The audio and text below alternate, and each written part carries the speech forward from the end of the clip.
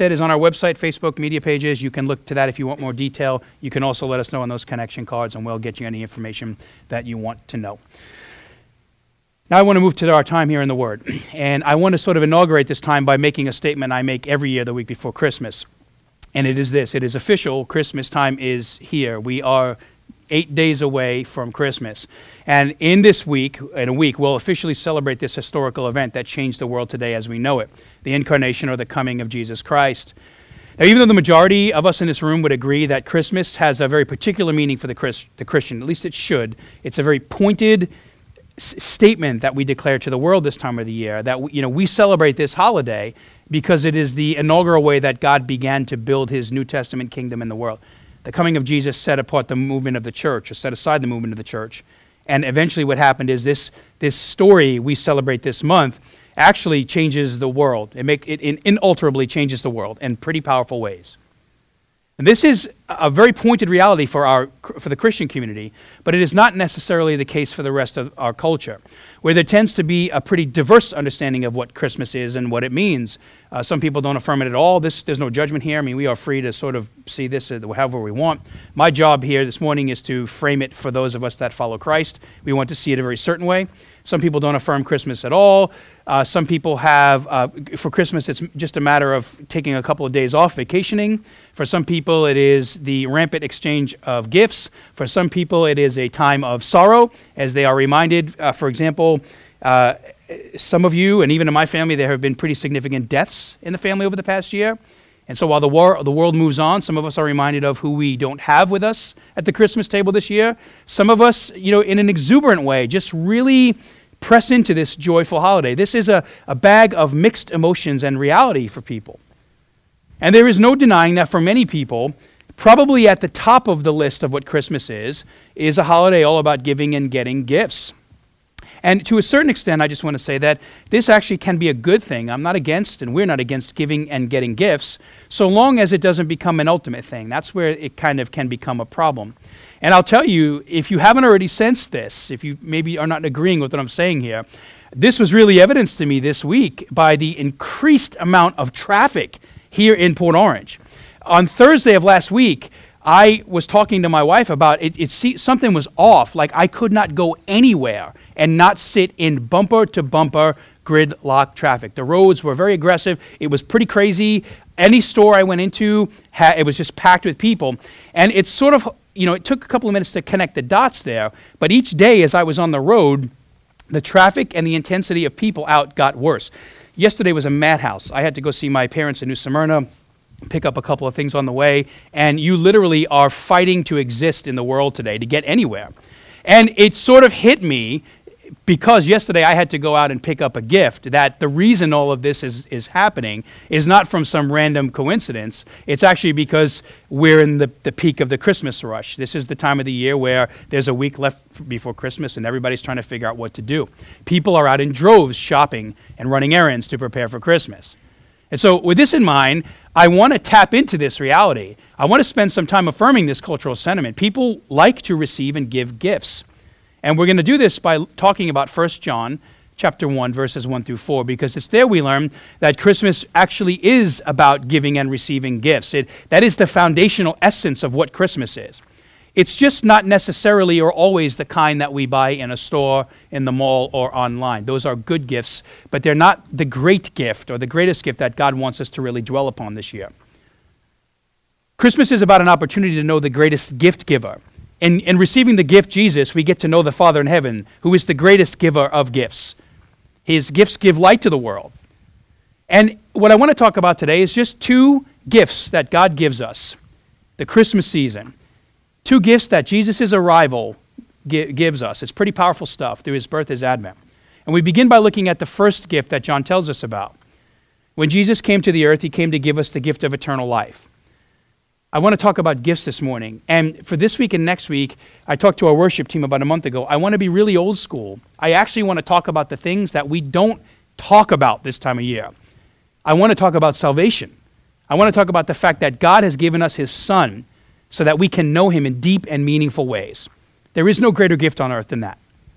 1 John 1 through 2 tells us this. I'll reread it to you. That which was from the beginning, speaking about God, the Holy Spirit, and his Son. That which was from the beginning, which we have heard, which we have seen with our eyes, which we have looked at and our hands have touched. This we proclaim concerning the word of life. The life appeared. We have seen it and testify to it, and we proclaim to you the eternal life which was with the Father and has appeared to us. That is the greatest gift the world has ever known, that Jesus has come to the earth, and we can know, see, sense, and touch him. And what John tells us here is that God gave us the gift of Jesus so that those who would believe in him could have an abundant and eternal life. That's the whole point of this passage. Inherent in this great Christmas gift of life, eternal life, is an important distinction we have to grasp. Because right now, every person in this room who is in Jesus, or is considering faith in Jesus, or is maybe professing faith in Jesus but is very far from him in the way you feel or act, wherever you are on the pathway to following Jesus, how you understand and apply this gospel truth to your heart makes a very significant difference in how you actually live in the promises of Jesus this time of year. You see, the way you understand this teaching will either cause you to have a faith in Christ that is marked by a peace and a confidence. You'll hear about the great revelation of God. You'll recognize that the light of this table is actually meant to illuminate your life also. We say that each week. God is trying to illuminate the areas of darkness in your life, the areas where there is struggle or hurt, or temptation, or trial. God is trying to give you a new way to live based on the life of his son Jesus. That is one option when it comes to the Christmas story. Or for those of us in Jesus, if we choose a different path, we are likely to see a faith that is marked by fear and anxiety. We're likely to hear about the light, but might actually live in forms of darkness. And I want to explain by way of illustration what John means in this passage. Let's say, because illness is common to all of us, whether it's just the common cold, the flu, or more serious forms of illness like cancer, everyone in this room has been ill to various degrees. And so this is an illustration that you likely will be able to connect with on some level.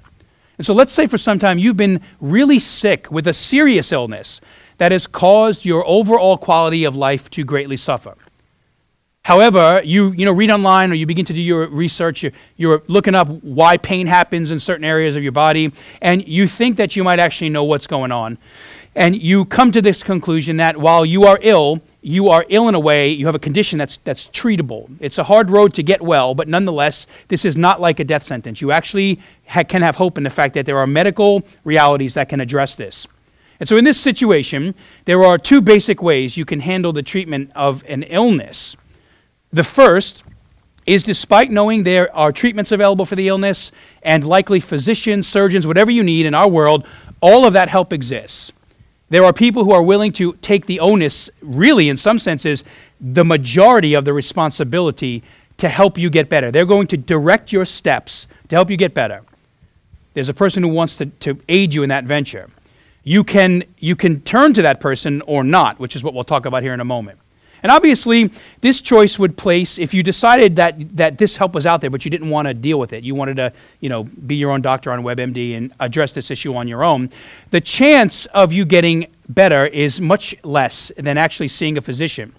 And I would say very likely what will happen is you'll apply to yourself an unhealthy self-imposed pressure.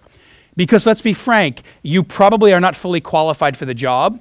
You lack the training, the skills, experience, knowledge, equipment, support to deal with your illness that a physician or a hospital can actually provide for you. And even worse, and here's the point of what I'm making here, is that over time, if you're trying to remedy yourself, you probably will get more sick and more frustrated as you get more sick. Because reality says, if you do not have the ability to heal your body, or you require tools and skills beyond what you can do, you can try as hard as you want every day to make yourself better, but you cannot because you are not a physician. You don't have the apparatus, the equipment, the medicines to do so. On the contrary, let's say you get to the place where you did try to treat yourself for a while, but eventually you realize the illness in the same case, the illness exceeded your ability to do so, and you went a different road.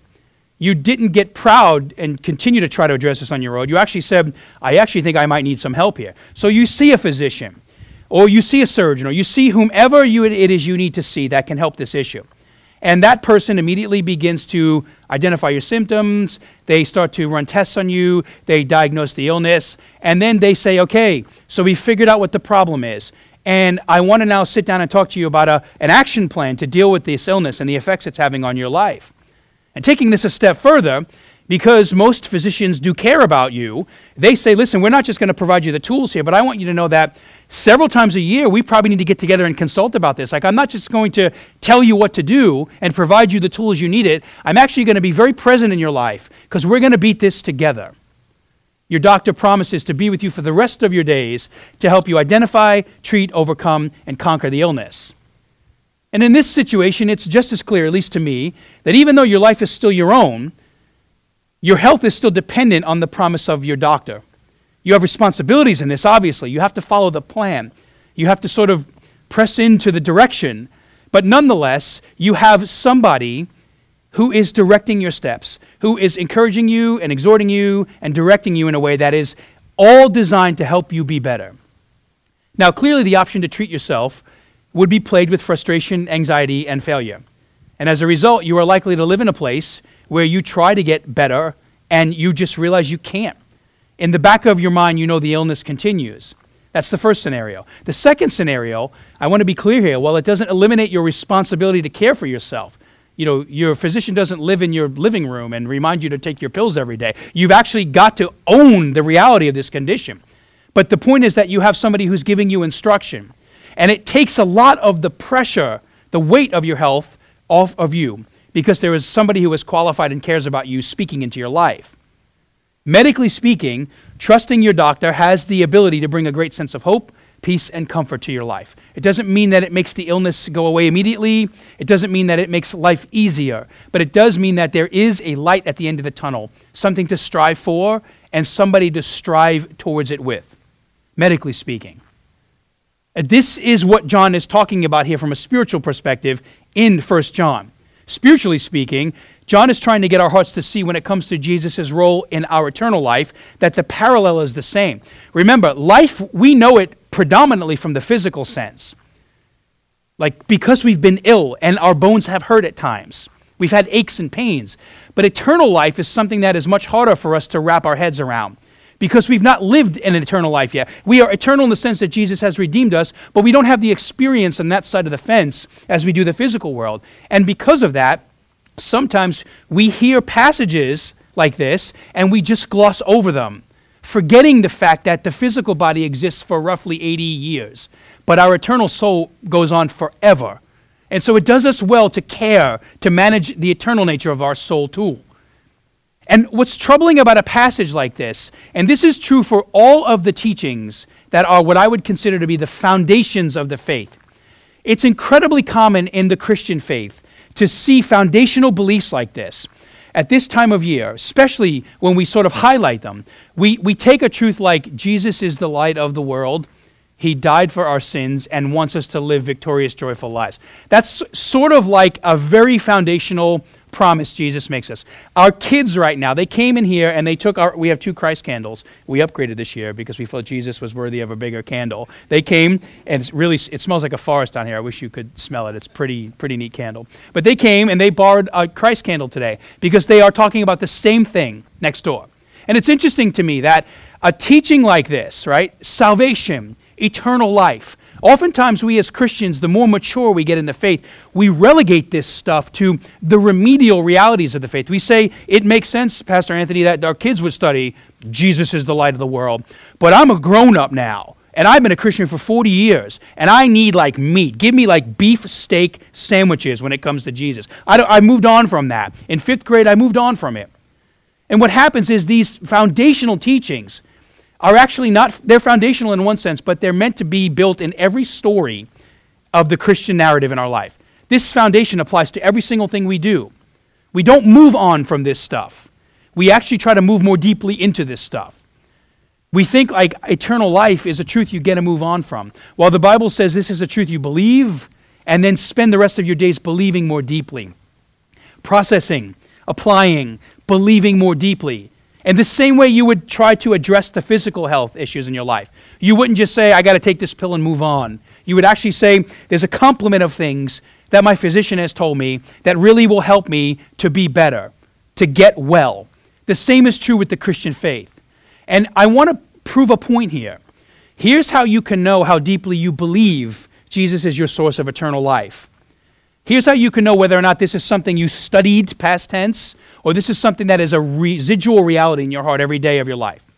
If you have ever, since coming to Jesus, if you have ever been fearful of something, if you have ever been anxious about something, if you have ever been depressed about something, if you have ever been hopeless in an area of your life, it is a clear sign that this is a place where the reality of eternal life is the light is not illuminating that area of our souls. And I say this not to sound judgmental, but to say every one of us has fallen into these categories. We all have moments and seasons of life where we know the words of this verse, but we no longer feel them really deeply in the depths of our hearts.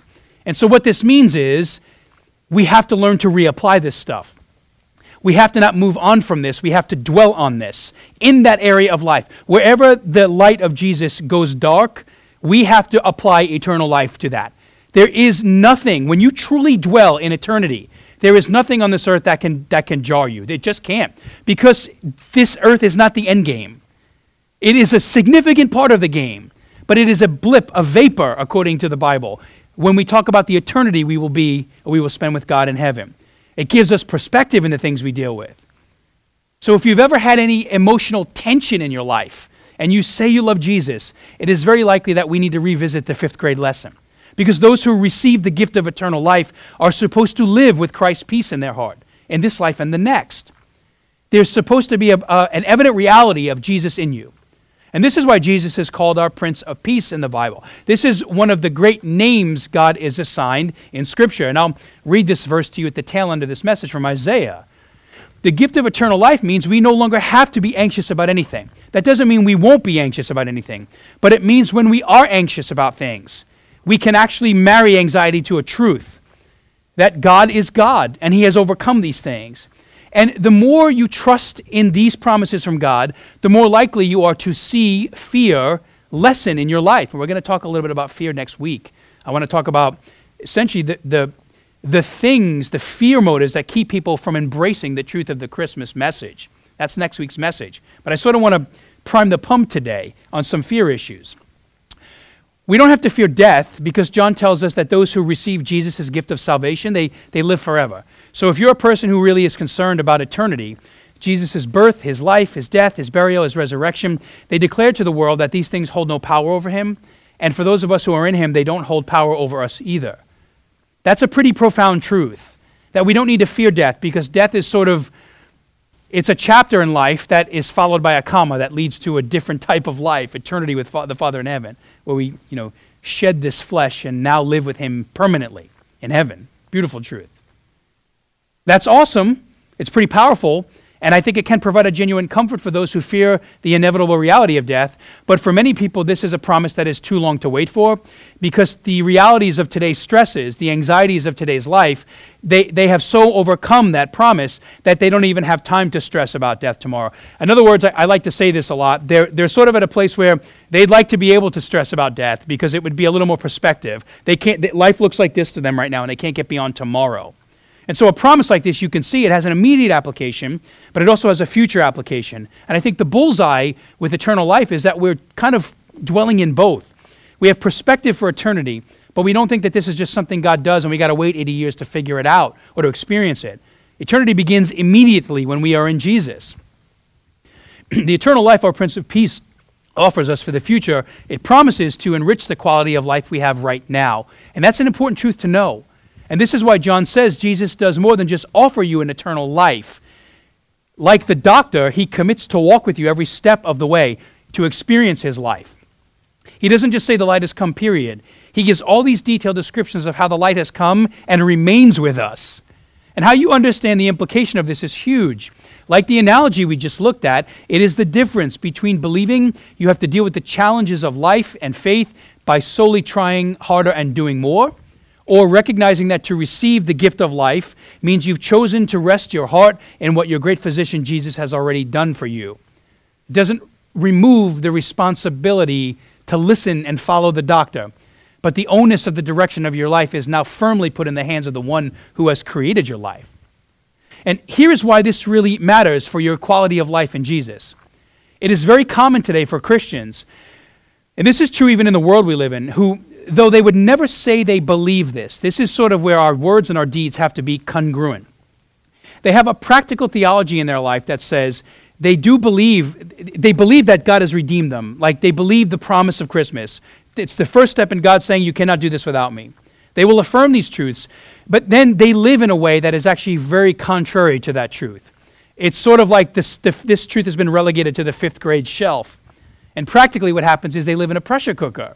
They misunderstand the gift of eternal life. They misunderstand the fact that if you really want to do more for Jesus and be more in your life, it begins by recognizing the one who enables you to be more and do more. In that sense, you can do great things without the pressure of believing you are your own God. Misunderstanding the gift of eternal life like this, it will lead us to one of two places in faith. Both are prevalent in the Scripture. Both will rob you of Christ's life. And I'll be brief with them, but I want to at least mention them to you. The first is a place of pride and self-arrogance. When you look at the lights of the Advent table and say, I don't need that, or you live in a way where you declare you do need that, but then practically don't live as if you need this light, Jesus' light, what happens is you are destined to become a person who is proud and arrogant. And this is because when you believe this way, you will directly correlate God's love and acceptance with what you do. That's how that works. It essentially puts the onus of salvation back on your shoulders, where John is telling us the onus of salvation is on Jesus' shoulders. What happens here is when you succeed, when you do more, and the problem with this attitude is that most people who believe this way will likely do more. Think about it. If you look at some of the faiths in our world that are driven by works, there's a few, I won't mention them, but the reason why people are often so committed to do stuff is because they genuinely believe, if I don't do this, God is not going to love me. And if you really care about God loving you, then you're likely going to succeed in the doing part. In the Protestant worldview, sometimes we kind of get the cart before the horse here. And a lot of times what happens is, if we're not careful, we will so value God's grace that we'll forget he actually calls us to do stuff. A lot of it. We forget that he's working his mission in the world out through us. And so what happens here is we can blur this in one of two ways. And arrogance simply means that slowly but surely, with your words, you believe, you profess a need for Jesus, but live your life as if you don't need him. And when this happens, you will have to worship something in your life. And it will likely become yourself. The more you succeed, the more you will think, yeah, I'm pretty good at this whole Christian thing.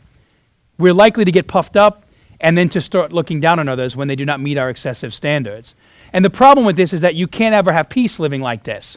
You can't actually have joy living like this because you can't rest living like that. It's impossible to rest in your work, which is something God has really been talking to me about over these past 6 months. That almost sounds like it's a paradox, but I think it's a really true one. Resting in our work, working to the best that we can before the Lord, and then sleeping well at night knowing we did the best we could for him. That's what I mean by this. When you think, I'm going to work as hard as I can for God, and that's what's going to make him love me, you are not going to be able to rest. You're eventually going to get to this place where you will just think, if you stop working, and I'm not encouraging stopping the work, but if you think, the more I move away from doing this, the more God is going to move away from me, the more you think that God loves you because of what you do, the more likely you are to miss the real, genuine love of God John speaks about here. Arrogance. The second is a place of self-despair. And I bring both of these up because these are really common themes in the Christmas season. One is sort of like the haves, that's what the first one is, and the second is the have-not. Both of these attitudes are highlighted in our culture today. By self-despair, I simply mean this is sort of the antithesis of the first attitude, because this is a person who believes God actually can just never love them. They hear this verse in John and they think there's no way that can apply to me. There is no way that this light can actually mean light in my life. I know me, I know who I am, I know how blue I am on most days, I know how hard my life has been, I know that, I've been this way my whole life. There is just no way that when God says the light is for me, that can actually matter. I like to call this person the Debbie Downer of Christianity, the person who knows God's love is out there, but they wrongly believe they're just too broken, too far, too whatever, you fill in the blank, to receive it. They hear this teaching and they don't get it at all in a different way. And so what happens is they live in a different form of life. They live in a self-imposed penance. While the proud says, look at how great I am, the self-despair says, please don't look at me because I am not worth looking at. And that creates a different type of restlessness in your life. Because they've denied themselves to the ability to rest in this truth. That God says, when you look at the purpose of Jesus, there is no righteousness or unrighteousness that can keep you from him. He addresses both of those things. Whether or not we live in that reality for the rest of our days is another story. But to find God, to know God deeply, Jesus comes and he says, you cannot be righteous enough or unrighteous enough to see my Father in heaven when you come through me, because I'm the gate. And the gate begins in the manger. Now, if you're in one of these categories this morning, you have to hear this. Jesus' gift of eternal life, it just isn't based on anything we can or cannot do. It is rooted in what God has done for us in Jesus. This is the story of the gospel. This is what the story is meant to communicate, the story of Christmas.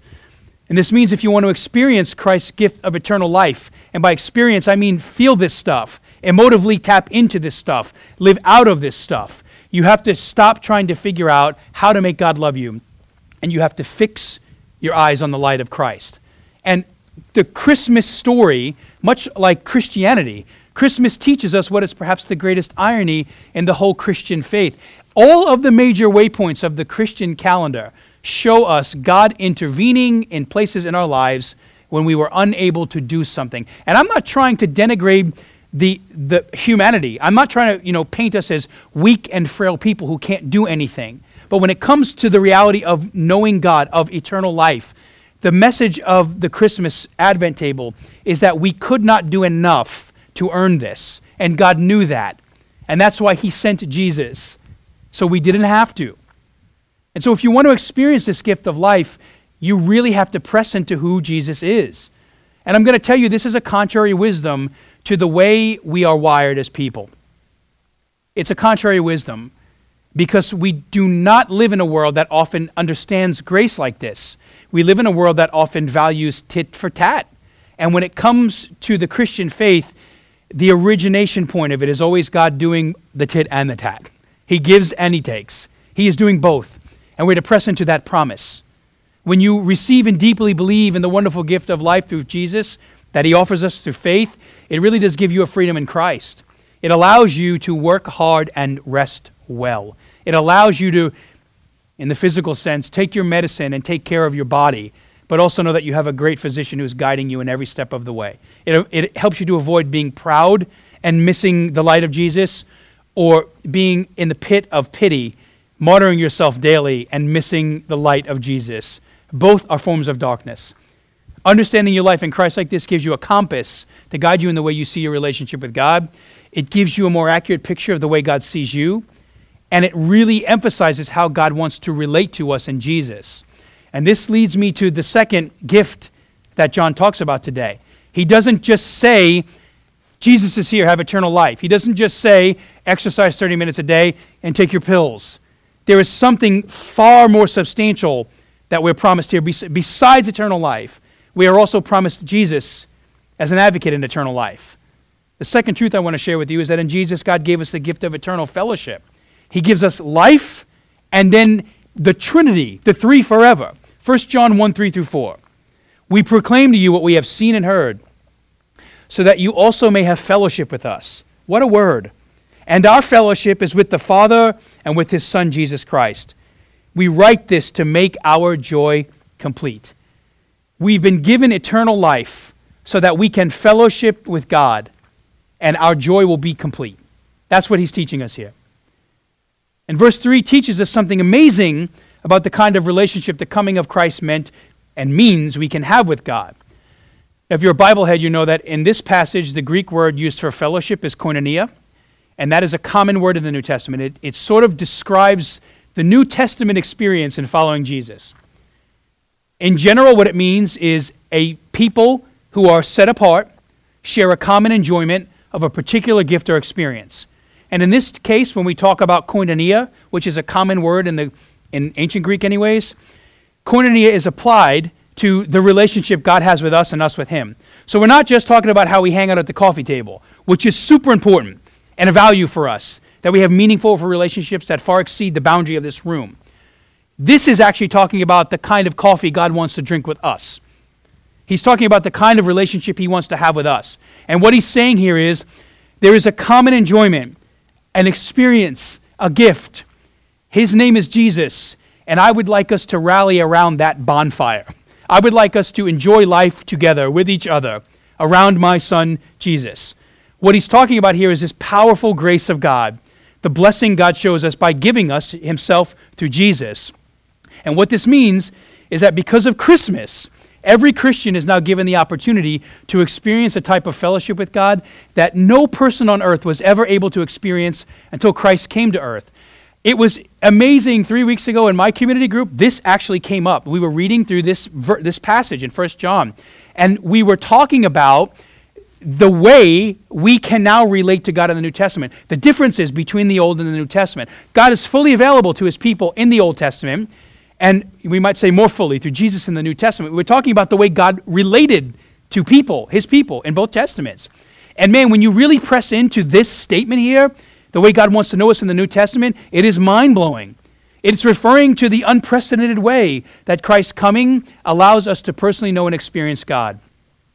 And whenever we talk about personal relationship here, again, that's one of those fifth grade things. I have a personal relationship with Jesus, and now I know him for all of eternity. That is a trite statement at times in our faith. At least it can be.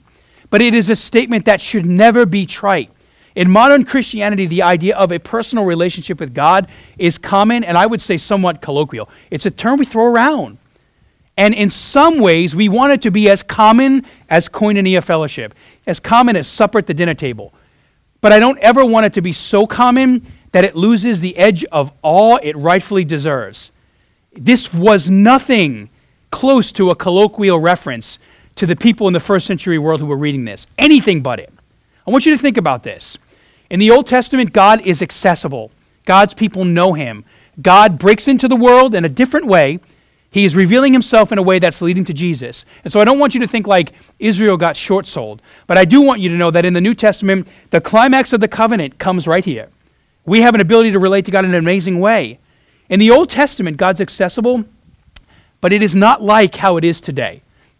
The same rhythms might be there, but the accessibility is a little different.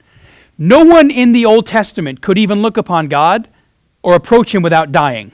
In the case of Moses, you remember that story in Exodus, he got a little bit of a glimpse of God. God hit him between some rocks, and his sort of coattail went by Moses, and he glowed for like 8 months. That's what happened. So a glimpse of God's essentially robe, and he's glowing, illuminated, like he's radiated. Jewish history tells us a lot about the temple culture, right? About the way the sacrificial system, the way God set apart his people to know him and worship him. And all of this is fulfilled in Jesus, which is why I don't want us to take advantage of this.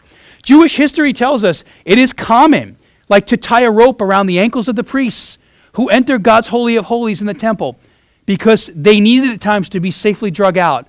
If they went in there with unconfessed sin, they were instantly dead. They would drop dead. And when they heard the bells stop ringing, they pulled them out by their ankles. What a difference! I'm not saying we should be any less concerned with bringing our sin to God, but I am saying it's a little different in the way God deals with us, right? I mean, would you come to community group if I said we lost a member last week because the bell stopped ringing and we had to drag him in our backyard? Huh? You probably would not come to my community group if that was the case. It's a little different. We don't take sin and repentance any less seriously, but we do recognize, man, God's done something pretty powerful here. We did lose somebody last week to bells, too. I just need to get it out there. Our insurance doesn't cover that. Listen, up until this point of history, this is how people see God. There's this deep sense of reverence and awe. It's a healthy fear at times, and I mean healthy. So you can only imagine how shocking it would have been to hear John say this stuff. God's become man, and in Jesus, he's saying things like, we've seen him now with our own eyes. We're not glowing anymore, at least not glowing like Moses. We've heard God with our own ears.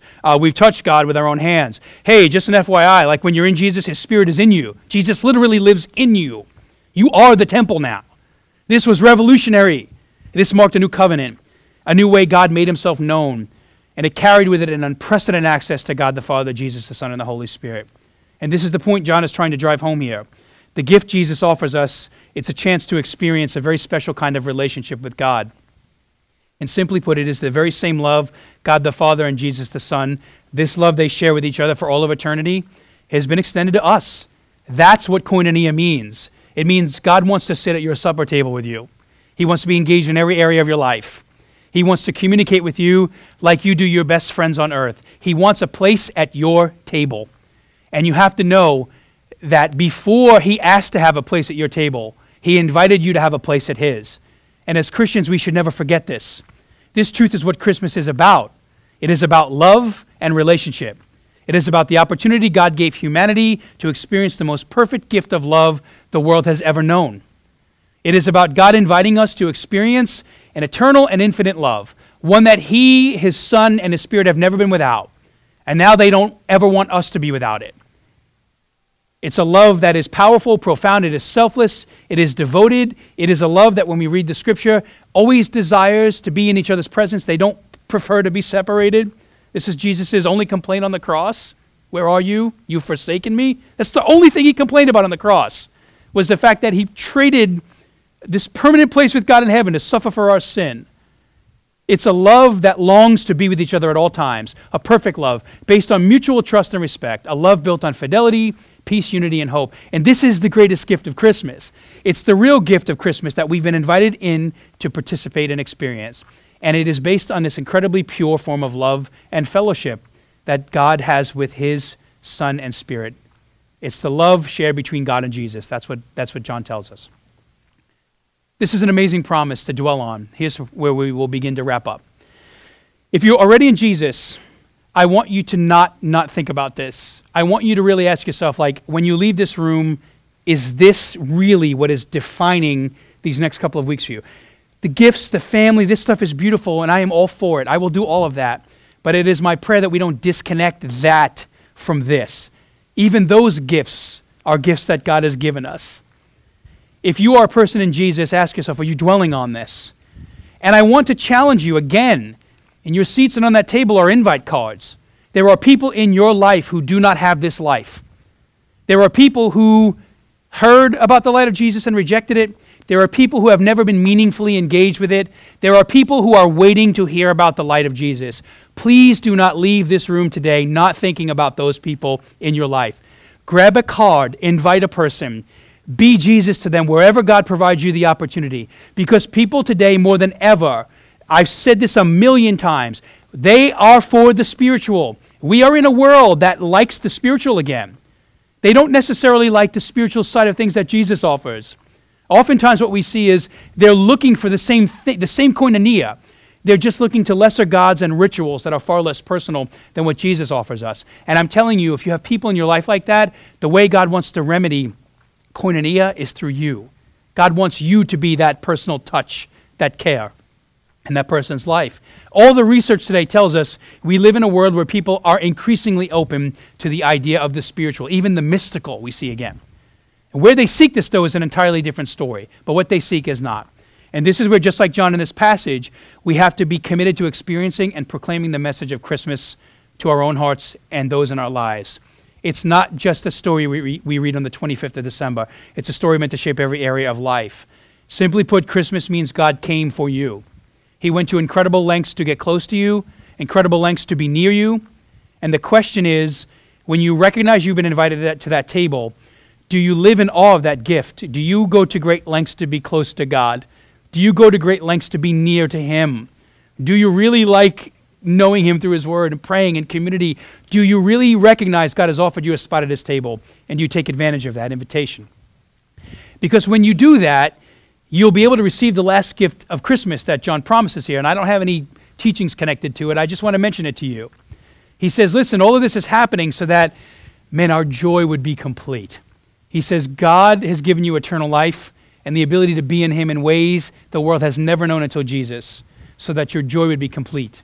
That the peace, hope, and love of God that abounds in infinite perfection in heaven today will be in your heart today. So look, bikes, electronics, video games, golf clubs, if you're into that thing, you know my take on golf, clothing, whatever else you're asking for this Christmas season, they're good gifts, meaningful gifts, I'm sure. We're for those gifts. But you have to know that there is no gift like the one we read about here in John, 1 John. There is no gift like the fellowship God has offered us. So make sure those gifts have a proper place in your priority scheme. Because this teaching reminds us Jesus' love preexisted the world. Jesus' love created the world. We just sang that because of this, there is nothing God cannot do in the world or in your life. And when we sinned, Jesus' love took action and came into the world. Through His birth, God showed us we were still the objects of His affection in this world. Through His death, He reminds us how far Jesus' love goes for those He did love. And this morning, I encourage you to think on that, to experience for the first time or in a deeper way, the gift of God's eternal life and fellowship in Jesus. Receive his gift. He's offering it every second of every day, every year, to every person on earth. Receive the gifts of Christmas and believe in Jesus. I leave you with what I think is the greatest Christmas verse, Isaiah 9:6. Why can we receive these gifts? For unto us a child is born, to us a son is given, and the government will be on his shoulders, and he will be called Wonderful Counselor, Mighty God, Everlasting Father, your and my Prince of Peace. Pray with me. Father in heaven, thank you for your Son. Thank you for Christmas. Thank you for the way that this month, it is my prayer anyways, that as we now are 1 week away from this amazing remembrance of what you have done for us. In the same way, God, we take communion every month to remember what you've done for us on the cross. This is the month of the year where we celebrate Advent to remember what you did for us by coming to the manger. I pray, Lord, that with the same emphasis, our hearts would be truly turned and fixed to your Son. And I pray now, God, as we move into this time of response, before we move back into our world today and the reality of Christmas being a week away, I pray, God, that all of these things that will take place in our lives this week would do nothing but enhance our love and pursuit of you. May we, in ways we have never experienced before, know deeply the koinonia relationship you offer us. May we relate to you. May we sit at your supper table this week. May we be in your presence. And God, I pray you would reveal Jesus to us and just genuinely let us experience him in ways that are worthy, God, of what we celebrate here this morning, your first Advent. This is prayed now in the name of Jesus. Amen.